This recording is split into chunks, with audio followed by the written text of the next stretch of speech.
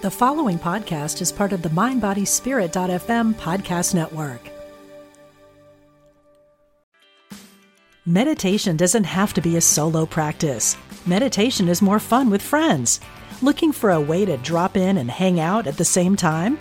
Join us online at Omega Institute for a meditation party with self-proclaimed meditation nerds Dan Harris, host of the 10% Happier podcast, Sabene Selassie, and Jeff Warren. This 3-day retreat will stream live from Omega's Hudson Valley campus May 17th to 19th. Don't miss the party. Reserve your spot at eomega.org/party today.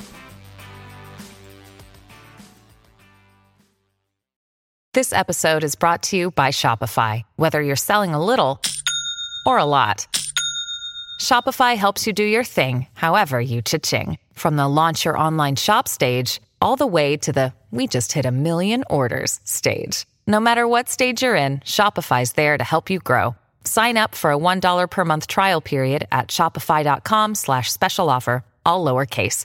That's shopify.com/special offer.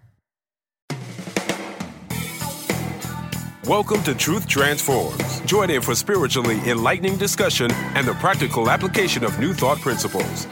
Here's your host, Reverend Galen McDowell. Welcome to Truth Transforms. I'm your host, Reverend Galen McDowell, and I'm the Executive Minister, Senior Assistant Minister, and the Director of the Johnny Coleman Institute at Christ Universal Temple. Today I have a special guest, a powerful spiritual being and a brother who is doing great work in the world. As I said to you last week and weeks prior to that, I'm going to be bringing on some different guests that I feel as though are doing great work in the world and helping to spread the message of oneness and wholeness that the New Thought ministries espouse, or people who may not necessarily be directly in the New Thought movement, but they're doing such great work in the world in ministry or in the self-help or human potential movements that I want to make sure that you're exposed to their work. So today I have the Bishop Dr. Doral Pulley, the presiding bishop of the Church of the Everlasting Kingdom, as my guest today. He's doing great work in the world. Also say he just recently spoke at Christ Universal Temple on a Sunday morning, and he tore the house down, talking about oneness. So first of all, Bishop Pulley, thank you for coming on the show. Thank you for having me. So glad to be here, Reverend Galen. So before we get started, I want people, first of all, to know what your ministry is. And before we get into our topic, and our topic today is, as you know, a bridge to new thought and what that looks like, your own journey. And most importantly, why is it important? So let's just talk about, first of all, who you are and your organization. All right. I am the presiding prelate or presiding bishop of the Church of the Everlasting Kingdom. It's a network of local assemblies, ministries, businesses, networks, alliances, and organizations who pray, preach, and practice kingdom principles. We're throughout the United States, and we've recently extended internationally with Nigeria, where we have a church in Benin City, Nigeria. Beautiful, beautiful. So, in talking about a bridge to new thought, you actually walked that bridge for yourself and actually created one after you walked your own. Can you talk a little bit about your own walk into the New Thought movement and why your soul might have required that journey? Well, I'll go back a little bit. I started preaching at the age of 7. So I've been preaching for over 46 years.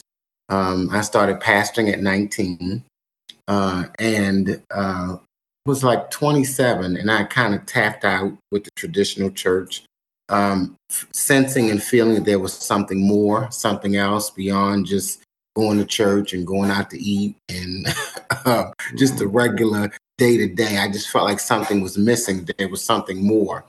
And so I was pastoring a church in D.C. called Faith Temple. And there was a young lady who was moving to Atlanta, Georgia. And she said the Holy Spirit had showed her me in a dream, and that I was to pastor her church in Baltimore. I was not really interested in that opportunity at the time. I was already pastoring in DC. But I just felt guided to consider what it was that she was saying and to pray about it. And I did. And I didn't get a yes or a no, but to keep the conversation going. And so she eventually showed me how it could work out with the service times and Bible studies and meetings for me to be able to do it. And I said, okay, I'm open to it. I'll give it a try. I'll see how it goes. And so before she left for Atlanta, her name was Bishop Stephanie Williams. She gave me these books and she said, now my church is a little different. Whatever you're preaching, whatever you're teaching, it must be in alignment with these books. And so the 6 books that she gave me was the Metaphysical Bible Dictionary, the Revealing Word, Lessons in Truth, Alternatives, New Thought Christian, and 12 Powers, how to use your 12 powers from God. And that was my introduction to New Thought. And she moved to Atlanta and left me with these 6 books. So I was kind of self-taught New Thought. And so I was just amazed and engaged by what I was reading in these books. And it really resonated with me at the time. So I could go on and on, but you tell me. No. I think that's wonderful. So as you started to walk that bridge, what made you make the decision once you encountered the information to say, you know what? I've been preaching since I was 7, pastoring since I was 19. What made you say, I'm going to make this jump and this faith jump into, at least in your ministerial world, was a new unknown world? Yeah, it was just very intriguing. It was very fascinating. It was like it gave me a new look at scripture, and I felt like there was somebody else. I was like, I can't be the only one that's preaching. I didn't know New Thought churches, so I came across Reverend Ann Jefferson and One God, One Thought in Baltimore. Wasn't quite fully ready to totally immerse. I came to a POT in Orlando, and met Johnny Coleman and Mary Tumpkin, and still wasn't quite ready. And so as I continued to progress and started teaching these books and all, the Reverend Dr. Mary Tumpkin, she invited me to be a part of the ministerial program because from my background, we tithe, and so I was sending tithes to Mary, and she was like, well, who is this person that keeps sending me all this money? Darnisha, get him on the phone.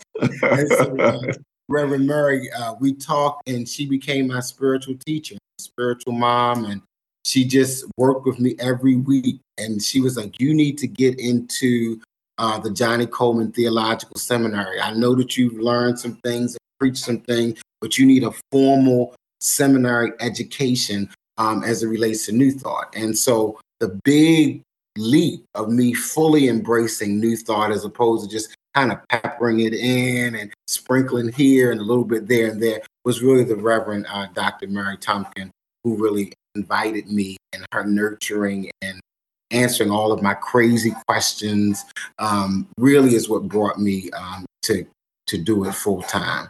Well, that's wonderful. One of the things I do know is this: anybody that wanted to ask Dr. Mary Tumpkin a question about the Bible was going to get a full course that was equivalent to going to Harvard. Yeah, and I loved it. And we created a special bond. We talked every week. She answered my questions, and she really encouraged me to get a formalized education in New Thought. And so I engaged in the previously ordained program for the Johnny Coleman Theological Seminary, and it kind of went from there. All right, beautiful, beautiful. So the journey that you took, you're helping people take. And before we get to the specifics of how you're helping people or walk a bridge between, I would say, fundamentalist conservative Christianity to New Thought Christianity, because all New Thought doesn't view itself as Christianity. I know UFBL does, as a brand of Christianity, as a metaphysical Christianity. But why do you think it's important in the context, not just first in the Christian context, and then maybe in a more wider religious context? Why is this New Thought branch important? We'll just start there with the Christian in the Christian world. I think it takes people from, I talk about people going from colostrum, which is the first milk that comes out the breast, to milk, to a little milk and cereal, to solid foods, parade, to meat. And I really consider metaphysical teaching to be meat. And as you keep growing and expanding in your walk with God, in your journey, you get to the point where you need meat. You need strong meat. Paul talks about that in one of his epistles. He says that you've had milk long enough. It's time to eat the strong meat. And so I feel like as we grow, if we don't get to that place where we can get that strong meat, a deeper meaning, metaphysical to me means beyond the surface, that there's a deeper meaning to whatever scripture it is that you're reading. And not only that, but there's a deeper meaning to whatever's going on in your life, that there are thoughts and beliefs and ideas and words that are causing whatever is standing in your life to exist. So I believe in the metaphysics of the scripture. I also believe in the metaphysics of life. Yeah, I love that. It's funny, as you were saying that, I was thinking about something that Reverend Coleman used to say often to her congregation. She would say, I'm going to put everything on the plate, and you get to decide how much you want to take off the plate to eat. Yes. She used to often tell people and the congregation that when she started her ministry, after she graduated from the Unity School of Practical Christianity, as it was called back then, that many of the leaders didn't like that she taught the 12 powers of man to the general population. She was like, this is not for the sermons. This is for the classes after you get to a certain point. And she would say to the congregation, she told them, who am I to say who's ready and who's not? I don't know what's going on in their soul. My job is to present what God is telling me to present. And they can leave what they can't handle, and they can pick up what they can handle. And it just, I can see that in your preaching style on Sunday, because that was the first time I actually saw you live, that is like, okay, I'm going to put it on the table. Put it out there. I'm going to put it on the table. I'm not going to try to, drip it. There's such things as digestible bits, and I get this. We don't want to be so heavenly with no earthly good. But from the standpoint of people don't have time to play around with sugarcoating a message. Absolutely. Give it to them the way that, as pure as possible, and let them pray and wrestle with it until they can get their own understanding. So I don't know if that's your intention. So let me ask you: is that your intention when you pray? Yes, and before I became a full-time minister, I was an educator, assistant principal of a high school, and a teacher, and working through the ranks of education. And one of the things that I taught my faculty is that you don't just teach to your C students. Yeah. You got to teach to your B students, your A students, your overachievers, and the students will, take as much as they can take. But you can't just teach to one segment of your class. You got to teach the whole class and let people digest it and review it and synthesize it as they can. But you got to teach to the whole class and not just one segment. And so our audiences are diverse. And people are hungry. I believe that people are hungry for deep. When you've been in church for a long time. So our brand of New Thought is called Kingdom. So Kingdom is a particular brand of New Thought that I've branded, where we believe that people come out of the world, which is a consciousness, through the church, which is another dimension of consciousness, and then into the kingdom. And so that the world is that system, that form of government, that way of being, seen, thinking, speaking, and behaving that attempts to exclude God. The church is that way of being, seen, thinking, speaking, behaving where God is included, a part of. But kingdom is that consciousness, that way of being, seen, thinking, speaking, where God is the center of every aspect of your life. And that this kingdom teaching, Jesus said, behold, the kingdom of God is within you. It is the idea that everything that you need and desire is already inside of you, and that you can bring it out into expression, demonstration, fruition, manifestation, whatever word you use, but everything is already inside of you. You don't need anybody to teach you anything. It's not in a book. It's not in a conference. It's not an affiliation. It's not. Everything you need is inside of you. And what these spiritual teachers and events and experiences do is pull out what is already within. And that was one of the things that attracted me to UFBL, is that in that doctrinal statement, it had the word kingdom in there 3 times. And so I felt like that was indication that I'm in the right place. This is the right path. I don't know how much UFBL focuses on that or teaches that, but in the doctrinal statement, it was there 3 times. And that's kind of what pulled me in and hooked me in, is this idea of kingdom. And that's the word, that's the basis that I use to help bridge that traditional, as I call them, traditional Christians into becoming metaphysical or new thought Christians, is that word kingdom, because that's what Jesus taught. The kingdom of God is like this. The kingdom of God is like this. The kingdom of God is like that. And so that kingdom, internal kingdom that's within, opens the idea that, hey, it's inside of me. It's not in the cloud. I ain't got to look over here and go around there, but it's inside of me. And that opens the door for metaphysical, spiritual practices such as meditation. Because if it's in there, how do I get it out? Right. It's through the meditations, through stillness and silence and mindfulness and breathing, that we're able to bring out what is already within. And so that's the brand, because kingdom is in the Bible. People, that are traditional Christians, well, that is in the Bible, so it's easier for me to talk to them about it when I'm talking about a concept that's already in scripture. No, I love it. And, when I was only a couple of years old when that statement was written by Reverend Coleman's husband, the Reverend Don Ned, who had the UFBO church, who led the UFBO church in New York, in Brooklyn at that time.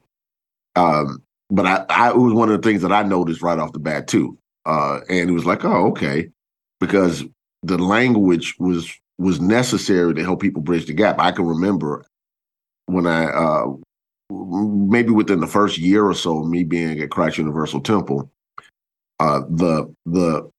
which I told you when we had lunch, I have a seriously sanctified grandmama. So, playing the baby grand piano in the morning, singing, His Eyes on the Sparrow. So Reverend Coleman had a lesson sermon series. And when I showed up and she started teaching the series, on the bulletin, I opened up the bulletin and it said, "You are to be equal with Jesus." And something that old school sanctified Christian doctrine that was in me, I mean, I think I literally skipped a breath like, I was like, wait a minute. We are to be equal with Jesus. Like, what? And it like my brain just started playing with it. Like, okay, I've been in it for, a certain amount of time. I had even received, at that point, had a spiritual healing from asthma. And still, it was a root that was within me, that seeing that new thought Christianity that much in our face, and her position when she was teaching it is, Jesus taught the kingdom of God is in you, the Christ is in you, the power is in you, just like you said, et cetera, et cetera. And this is why I can say this.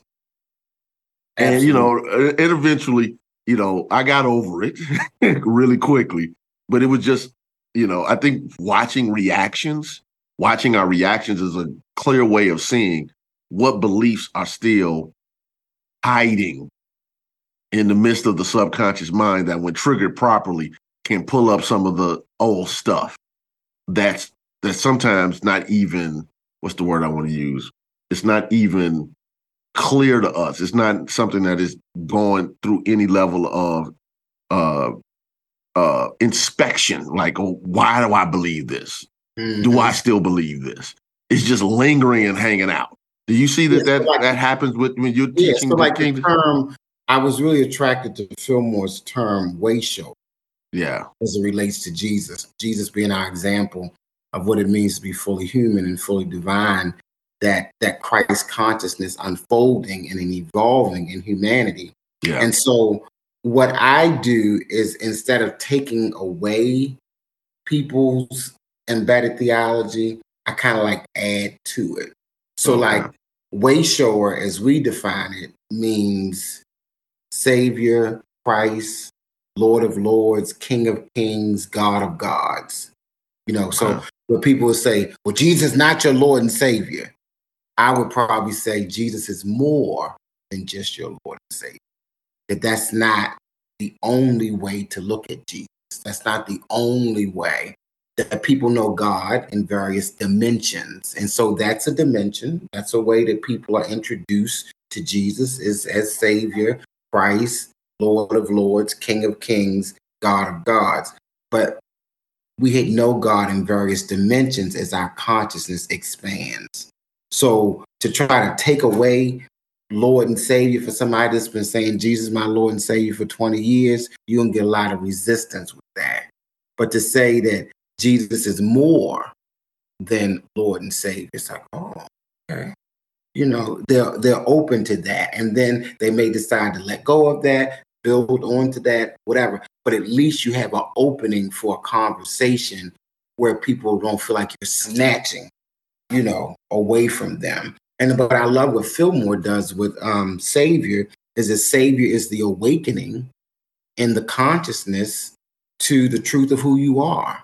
Yeah. So he in the revealing word and the metaphor, he doesn't take away those traditional concepts of salvation, but he redefines them. Yeah, I was about to say, yeah, he was very close to, instead of taking them away, redefining them and letting people build on that and expand their definition of that, as opposed to say, no, Jesus is not your Lord and Savior.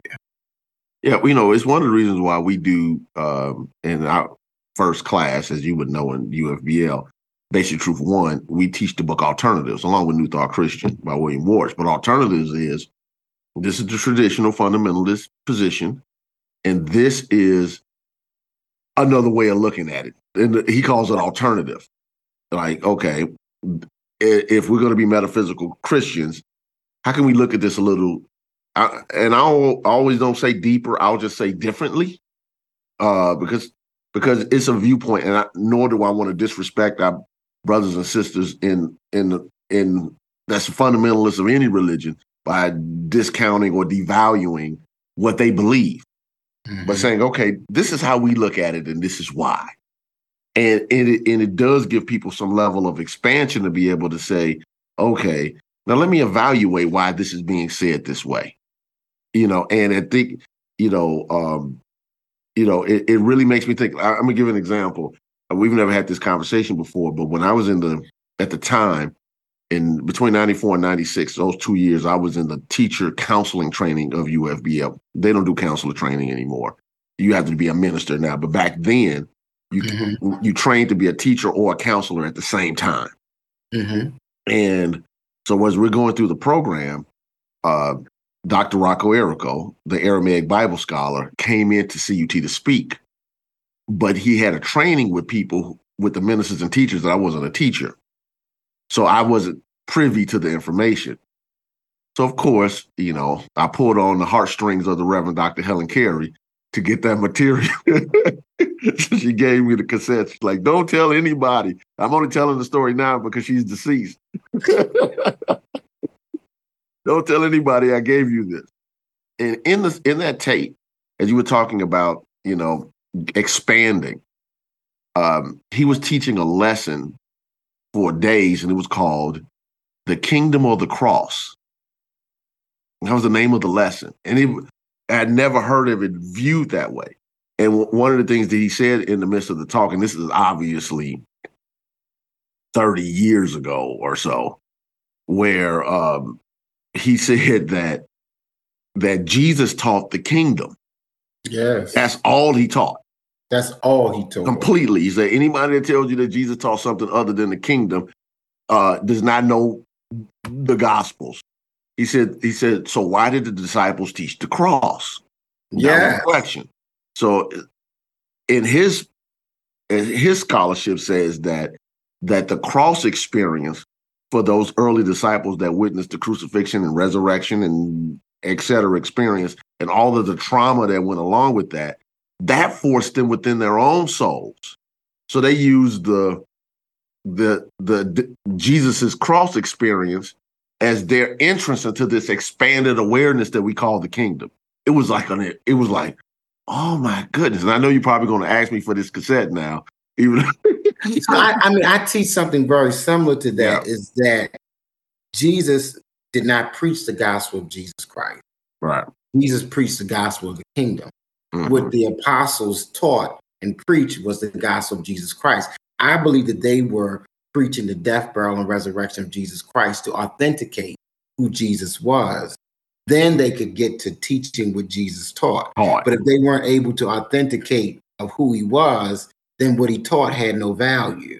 Mm-hmm. So that's why I believe that they never got really to the gospel of the kingdom, because they were just kind of managing the church and this new thing from Judaism and all of that. But I believe the intention was to get to what Jesus was teaching, which was the kingdom, but they never got to that because they were dealing with starting this new institution that, you know, what is this and what is it not and all of that. And so I believe that it's important that people realize that everything that Jesus Christ was, I am. I am Savior. I help people wake up to the Christ of who they are. I am Christ. The anointing of God rests on me. I am Lord, which means I control myself and I'm responsible for the decisions and the choices I make. I am king or royalty, or I have a domain for which I am called to reign. And I am God. Jesus said, you are gods. I am God. I am God manifested in this physical form. And so those are those dimensions of knowing God. Some people stop at Savior Christ and Lord of Lords, and they don't go further. They don't realize that they have been given dominion and that they have the domain that they're called to reign in. They don't realize that they are God. They don't get to that. When Jesus said that you are gods, even though David has said it in the Psalms, they started stoning him. Yeah. It's like, wait a minute. Who being in the form of God thought it not robbery to be equal with God. Yes. And so when you start saying that you are God, which means that we're partakers of the divine nature, that God is in us, we're in God, we're one with God.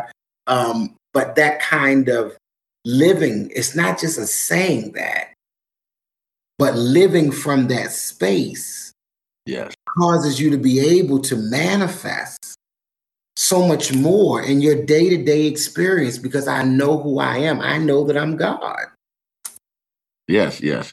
So we need to take a quick break, Bishop Pulley. And then when we come back from the break, I want to talk a little bit about your expansion into Africa and the receptivity to the message and why that message is needed in that particular continent and the country that you're in. So listeners, let me just give this quick commercial.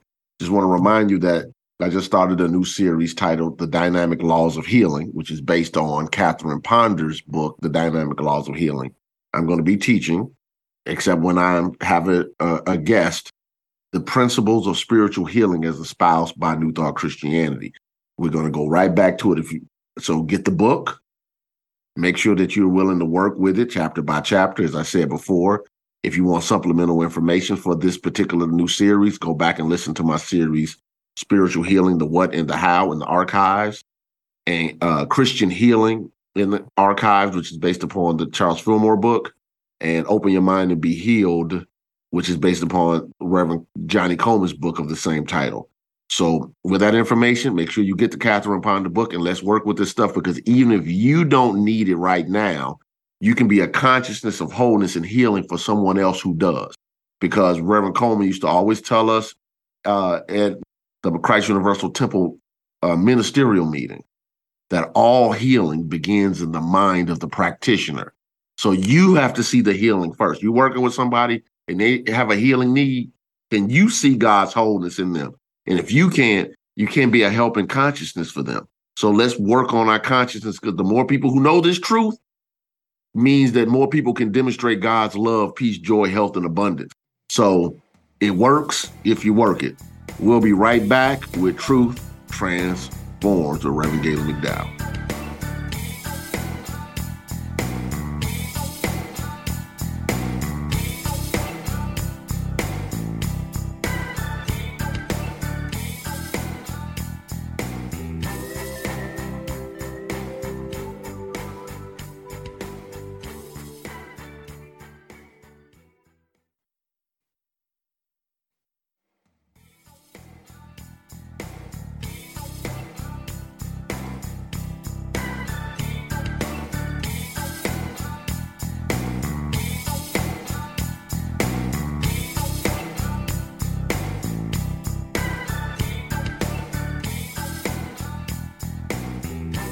Okay, welcome back to Truth Transforms. I'm interviewing Bishop Pulley, and we're talking about the kingdom principles and the kingdom ministry and all of what that means. And I'm excited about that because I'm a Bible geek myself. I love to read not only metaphysical Bible books, but I also love to read about the historical Jesus, because when you do historical Jesus readings, you're actually learning that this is what he taught. Matter of fact, Bishop Pulley, I'm in the midst of teaching for the, not the JCI that I'm the head of, but the Johnny Coleman Theological Seminary. I'm actually teaching right now Hebrew and Christian scriptures, and I'm drilling down what what Marcus Board calls the pre-Easter Jesus and the post-Easter Jesus. And what pre-Easter Jesus was a historical man who taught a specific thing. Very specific. Okay. Kingdom. The post-Easter Jesus is the Christ of faith, and both are necessary, but you got to know the difference. And Christianity has blended them and intertwined them so much that it's necessary now for us to pull the strings so people can make the distinction, so they can know what he taught and why that's important. Okay, because you don't walk into the power unless you really know what's within you. Go ahead, please. And one of the greatest things that showing traditional Christians about Jesus is that Jesus desired to be followed and not worshiped. Yeah. And I was having some issue with some of our music. I love you, Jesus. I worship and adore you. I don't worship Jesus. Yeah. So I'm not worshiping, adoring Jesus. Now, spirit, yes, I will, but I don't. But even in our new thought centers, we got to be careful with our music, because it sounds good and it feels good, but we're not worshiping Jesus. We are following Jesus. And that's the difference between traditional Christianity for me and new thought. I'm not worshiping Jesus. Right. I'm following Jesus. And then it's easy to show in scripture that when people tried to worship Jesus, Jesus said, hey, stop. Don't worship me. The words that I speak, they're not mine. They came from my Father. The works that you see me do, I'm just doing what my Father did. The words ain't mine, the works ain't mine, so don't worship me. You heal? No, I didn't heal you. Your faith has made you whole. And so these are very biblical concepts.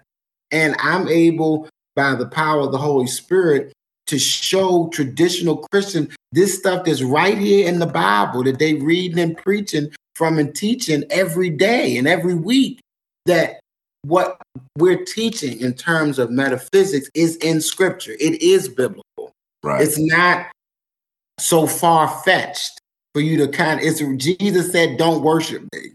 Yes, so why are you doing that? It's kind of funny. I don't know have you seen the Fillmore Study Bible? I haven't, but I'm writing my own. Fillmore, it's the New Testament. The Fillmore Bible Society's put out a New Testament.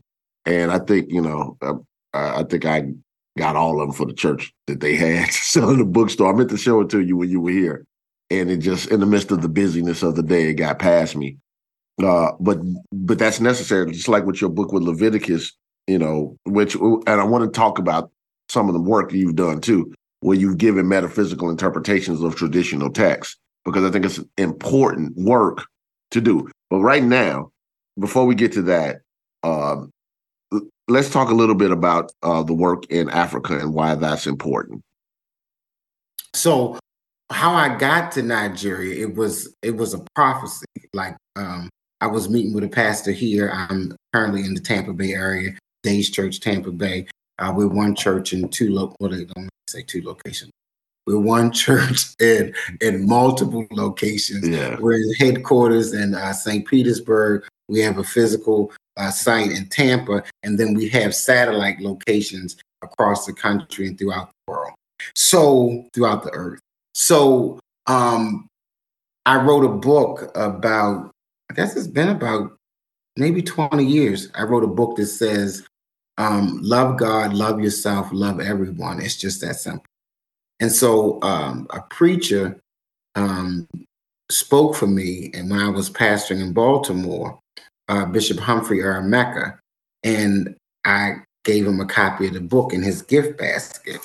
And he was like, nobody ever taught me or told me that I was supposed to love myself. I was taught to love God, and I was taught to love others. But that little piece in there that says, love your neighbor as yourself. He said, nobody never told me that. And so he started telling people, this is the man that taught me to love myself, that self-love is a part of what Jesus said. And so he just went crazy with that. And so he brought me there to speak at his church, which is Word-Based Assembly in Lagos, Nigeria. While I was there, I noticed that people were hungry, and they kept asking us for food as we were leaving the hotel and preaching in different places. And I just felt bad about walking by hungry people and having resources and not helping them. But the protocol, because they don't let you go anywhere by yourself, protocol, they were like, do not give anybody anything. Do not give them a dime, because once you start giving out money, they're going to swarm to you like bees. They're going to be all over you like flies, and you're not going to be able to meet all the needs. And so I was just in meditation and like, how do I help these people who keep asking me for food? You know, I believe that there's a divine order in the universe, and that there's nothing that happens by accident or by chance or by happenstance. Everything that happens in our lives is divinely ordered and orchestrated by God. So these people are asking me for food every single day. Every time I go in and out, there's a divine order to this. There's a reason why they're asking me for this. So we organized a situation where we fed 50 people. We paid for their lunch. We got in touch with a local vendor, and we fed, 50 people. The next year we went, our goal was to feed 500. We actually wound up feeding 1,200 people because the Naira had gone down. So we were able to get more food for our money. And this year, January 2024, we're going back to have a modern day miracle and feed 5,000 people. Like Jesus did. That was always the miracle that always stood out to me. That Jesus fed 5,000. Well, we know it was more than 5 because they didn't count the women and the children. But it said he fed 5,000 men. And so we're having a modern day miracle in feeding 5,000 people in January 2024. That's beautiful. That's beautiful. That's part of the work. Now,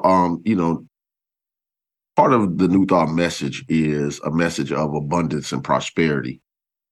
Speaking of sometimes people who have that level of need, how do you present that message when what they see around them sometimes is lacking a consistency with the message that we proclaim? So one of the things that I learned in going to Nigeria, and this is the truth, I met the most wealthy people that I've ever met physically and put my hands on, multimillionaires that look like me in Nigeria. And I met the most challenged people in that same place, the most elaborate hotel that you ever want to stay in. You just put your hand on it. You don't need a key card. Just put your hand and it opens the door. And I've stayed in the worst hotels that I've ever, in the same space. So for me, if there's extreme poverty there and there's extreme financial prosperity there. That means that both consciousness are there. It's not just poverty, lack, and limitation and scarcity there. There is abundance, increase, abundance, overflow in the same place. I met a guy that has a version of Walmart. It's called One Source. And he is a multi-millionaire in Nigeria. And so it's a consciousness. It's not about where they're physically located. It's not about the government. It's about, because people are prospering. I mean, prospering in the same place where there is extreme poverty. So my job is to show them that you can prosper right where you are. All right. It's a consciousness. It's not about anything outside of you. And they can see people who are prospering. Mm-hmm. And they are attracted to that, because I believe that God, the Bible says that God has given us power to get wealth. And like the king that we talked about, everybody had a talent. And I believe that everybody has a niche. Everybody has a gift, a talent, a skill, ability, a sensitivity that can bring them wealth. But we got to know that and believe that and utilize what God has given us, the talent, which was the money during that time, to bring forth that wealth that's already inside of us. So yes. that's what I do in Nigeria. Okay. So I have a couple of more questions before we wrap up, maybe two, but I want to give people an opportunity to be able to get in contact with you. You have a website that people can go to so they can get in contact with your church that is in my microphone, many places on the earth. How do they get in contact with Bishop Pulley? drpulley.com, doctor written all the way out, DOCTOR, Pulley, PULLEY.com. Today's Church, Tampa Bay. We're on all social media platforms, Facebook, Instagram, Twitter, YouTube, Snapchat, TikTok, whatever platform, Clubhouse, whatever platform that they're on, you put in Dr. Pulley, Today's Church, they will certainly find us. All right. Are you teaching any type of online course right now that people can join you to learn more about, your teachings? And yes, I'm teaching currently. I'm teaching Kingdomology 2, which is showing how the metaphysics that's not so Christian or biblical based, how it still comes from the Bible with crystals and numerology and astrology, and how all this stuff is biblically based. So that's the class I'm currently teaching, Kingdomology 2, which shows people how to integrate from scripture these other aspects of metaphysics that may not seem so biblical. Okay. All right. Beautiful, beautiful. So just to, just kind of wrap up, just have two more questions. One, where does the Kingdom Ministry go from here? Awesome. Love that. And I think it's going where it's beginning to go with Nigeria, to different cultures, to different continents, that this kingdom message, to me, if it can't be preached anywhere, it's not the gospel. If it only can be preached in America, people have taken the American dream and tried to make it the gospel. But the gospel, these principles can work for anybody, anywhere. So it's expanding it. We're expanding to Nigeria, South Africa, other countries where people are hearing this message and taking it there, establishing local assemblies, ministries, and businesses in these various places beyond just the United States. And because of technology, because of the blessing of COVID, people are more open and have a greater awareness of how they can get things virtually, even though they may not be physically present in various spaces. So it's the Kingdom Study Bible that we are establishing. We've got the first 5 books of the school. I guess we started in the opposite of Unity. Unity started with the New Testament. We started with the Old Testament, which is a much harder work to start with. So we got 5 out there. At the Kingdom Study Bible, with the Kingdom Perfection, the Kingdom practices, the Kingdom Principles, the Kingdom Promises, and the Kingdom balance are all in the commentary of that scripture. And I gave y'all a copy of that. So it's looking at the scripture through the lens of kingdom.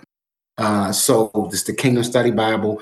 We have a goal and an intention for Kingdom Television 24/7, 365, where all of our local assemblies and ministries are doing programming in different social media ways to eventually be able to pull it together as a 24/7, 365 Kingdom Television. So those are some big visions that we have, along with the feeding of the 5,000, as I told you. And that's only going to grow and expand, because I believe we fed about 20,000 with the women and the children. So we're starting with feeding the, and it's feeding them naturally and spiritually, because that's what Jesus did. He didn't just give them physical food. Social service can do that, but he gave them something. Because when I first introduced to New Thought in this way, it was like, well, we don't give people fish. We teach them how to fish. Well, I think it's a both and as opposed to either or. If you give me some fish, I'll be open to hear how I can learn how to fish. But if I'm hungry, you can be trying to teach me to fish all day, and I can't hear you with my stomach growling. So it's a both and. I'm going to give you some fish, and I'm going to teach you how to fish. It's a both and versus an either or. Yeah, I've had many discussions with some of my peers in New Thought and in UFBL, because I think that sometimes that's misunderstood. What I mean by that is, like in our statement, we say our primary does not mean only. Our primary job is to teach. It doesn't mean that's the only thing we do. And I think as a ministry, I can remember, I don't know if you ever, how well you knew, she's retired now, Reverend Emma Luster Lassiter, who was one of my spiritual mothers. She was one of my teachers in seminary. Yeah, and she would say to me often, when I was, in my young 20s, that, sometimes a person's not going to hear you if they're hungry. And that was her way of letting us know, her students, you have to be mindful that there's sometimes physical needs that need to be addressed before people can hear you. And I think that's why when people read primary, they substitute in their mind the word only. And that's not what it means. Okay, I recognize that New Thought and, churches and centers and ministries have a primary responsibility to teach this message, these divine universal laws and principles. That does not mean that's the only thing you can do. Exactly. You can be primarily, it's like being a man could be many, or a woman can wear many hats. I wear a husband hat. I wear a father hat. I wear a minister hat. I wear a friend hat. I wear a sibling hat. I wear a son hat. It's, and sometimes what's primary is what's in front of me right now for me to do. So I think that's a very clear distinction, that we have to be mindful that primary does not mean only. And even though Jesus' primary job was to preach the kingdom, that did not mean he walked past people who had need. Exactly. And we go from there. The last question that I have for you then is, where does New Thought go from here? I really feel like, and I'm going to say Bible-based New Thought, because that's where I've done most of my study and most of my work has been on Bible. And if you take the Bible out of it, then I'm not interested in New Thought. You take Jesus and Holy Spirit and Bible out of it, and you lose me. I'm not interested. But I am totally attracted to Bible-based New Thought. And I believe that my spiritual teacher, the Reverend Dr. Mary Tompkin, was on to something, because she was the one that really pushed me to establish this bridge. And I think that Bible-based New Thought needs to reach back and get those traditional Christians and teach. They already got a foundation to reach back and get where we came from. I came from the Apostolic Holiness Church, like your grandmother. That's where I came from. So now that I'm New Thought, metaphysical, so I just toss them aside and But I have a burden for those people because I was one of them people. I'm one of those people. I'm one with them. So I believe that for us to look at what brought us to where we are and to reach back and to share with those audiences how this has worked for us and the difference that it has made in our lives. One of the things that Reverend Mary did that really had me hook, line, and sinker is she took me to the scripture in Galatians where it was talking about Hagar and Sarah, the bondwoman and the free woman. I think it's Galatians 4, if I'm not mistaken. And Paul said, and these things are an allegory. I'm like, wait a minute. I didn't even know the word allegory was in the Bible. But if you can take a traditional Christian and show them that Paul interpreted a literal text from Genesis and gave it allegorical meaning and taught it he said, this is not about these two women. This is about being free and being bound. And he said in the scripture, in the King James Version, that this is an allegory. So if Paul had permission to look at scripture allegorically, then it gave me permission to look at scripture allegorically. And it opens up other traditional Christians who are hungry, who have tapped out with the traditional and are dying in the traditional church. Because it's like, oh my God, this can't be all that there is, to really bring them into this. He said, I have other sheep that are not of this fold. We must bring them in, one shepherd, one fold. And so I believe we have a lot of sheep that are out there scattered. Mm-hmm. And I believe that that's where we go and grow, is by bringing those people in. I would totally agree. Matter of fact, those prayer meetings I told you about, and I was picking up the ladies off my grandmother's living room floor.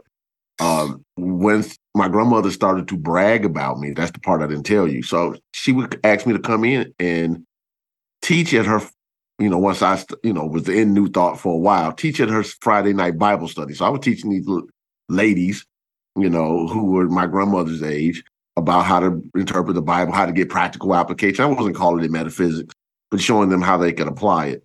And what was interesting about it, and this is the honest to God truth, my grandmother was 87 years old and said to me, I'm going to take a class at your church. So I had to leave work, leave work, pick up my grandmother. I put her on a class night that I was teaching a class. And between the ages 87 before her 88th birthday, this lifelong sanctified Christian wanted to understand New Thought. She made her transition at 89 before she made 90. So 2 years before she even made her transition, her soul required her to look at something.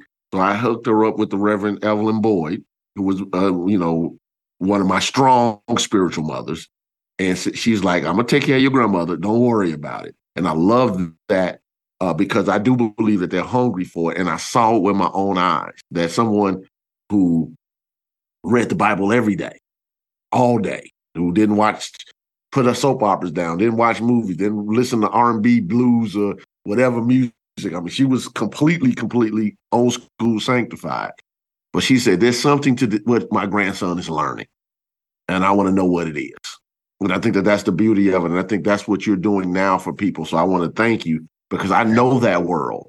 I know that world. And so many people who walk into churches now and even New Thought don't necessarily know that world. That's a psychology in and of itself. And if you don't understand the psychology, you don't know how to talk to them. And it's important for us to have people who understand that talk, that understands that walk. It can say, this isn't something so different than what you think it is.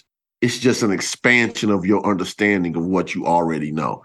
And then allow the spirit within to do the guidance. So I'm going to wrap up. Again, I want to respect your time, but I do want to just thank you again. Listeners, I would say, check Bishop Pulley out. He gave you the information on how to get in contact with him and what he's up to and about. If there's anybody in Nigeria that's listening to this podcast, because I know I have several people who listen to this on the continent of Africa in different countries, he's already there. So connect with him. I'm sure there's ways in which that can be done. So again, Bishop Pulley, thank you. Thank you for having me. Yeah, this has absolutely been an absolute pleasure, and we got to do it again. We can pick a subject to talk about. Maybe we'll, parables of Jesus or something. I don't know. Yes. I love to talk anything Jesus. I actually, Bishop Pulley, before we go, I've been contemplating for years, and I've never done it, doing a series on this podcast specifically about the parables of Jesus. And I just have never done it because I'm so expansive. I'm so expansive when it comes to Jesus's teachings that I'm like, so, if I can find some people that'll help me, like partners that help me do through the process, it'll at least keep my brain constricted to a certain amount of time frame. Like, brother, we can't talk 5 hours about the prodigal son, because my mind just goes with it because I'm a big believer, and as I wrap up, because I know we got to wrap up, that the parables of Jesus are not necessarily well understood, and I think that they're the gems of his teaching. Yes. And they're not focused on enough. And I don't care if it's New Thought or any other brand of Christianity, the parables are the key. If you can get, we call them the keys to the kingdom. The keys to the kingdom. Dr. George Lamza, who taught Dr. Rocco Errico, he called the Sermon on the Mount, for instance, the Constitution of the Kingdom of God. But but when you start dealing with the parables, I've been doing a deep dive on parables for probably 20 plus years, and it's something I got to get up and get out. So you might be able to help me with that process. But anyway, thank you, brother. And listeners, I'll be with you next week with Truth Transforms. We're going to pick back up on Dynamic Laws of Healing by Catherine Ponder. God bless you. Thank you all.